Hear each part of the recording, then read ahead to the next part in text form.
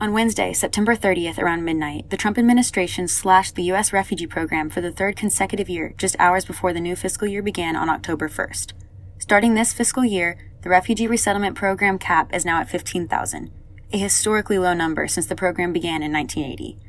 This coming after last year's cut from 30,000 to 18,000, the chances of refugees to enter the United States are slim.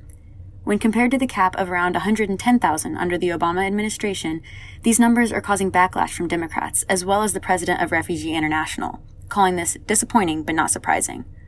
So what does this mean?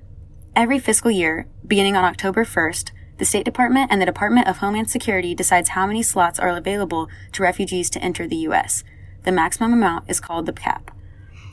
Legally, the president must consult with Congress before the final decision on how many refugees the U.S. will officially accept, but it is ultimately up to the White House.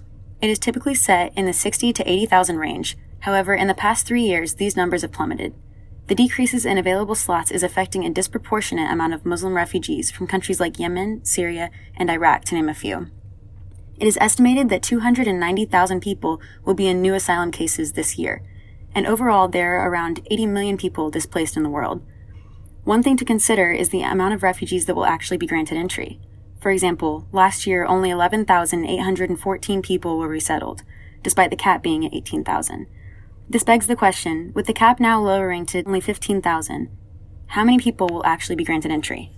I'm Claire Mattis, and you're listening to Seeking Refuge.